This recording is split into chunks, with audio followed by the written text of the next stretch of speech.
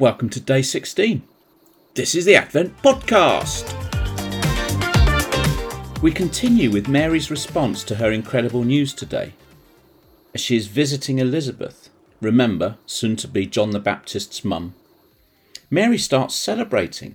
Oh, how my soul praises the Lord, how my spirit rejoices in God my Saviour. This has become known as Mary's song, the Magnificat, and you can read the whole thing in Luke chapter 1. It is pretty glorious and links back to the covenant, the promises we started with, right back at the beginning of this Advent journey.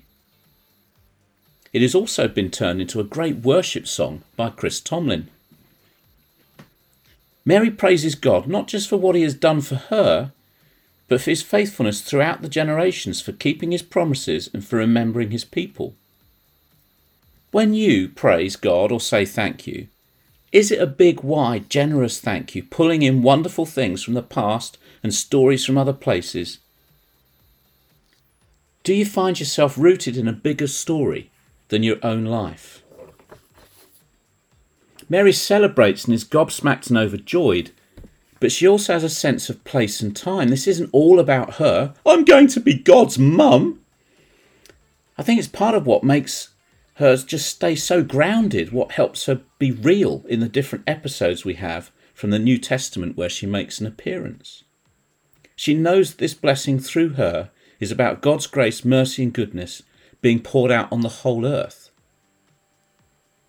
Do you ever just take some time out to praise God yourself?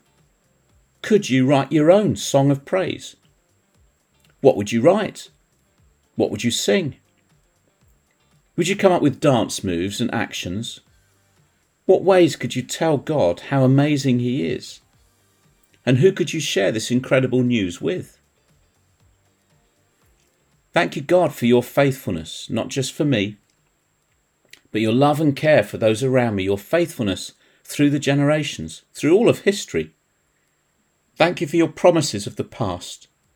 Thank you for your presence today. And thank you for being alongside me as I face tomorrow. Give me your joy and peace, I pray. Amen. See you next time.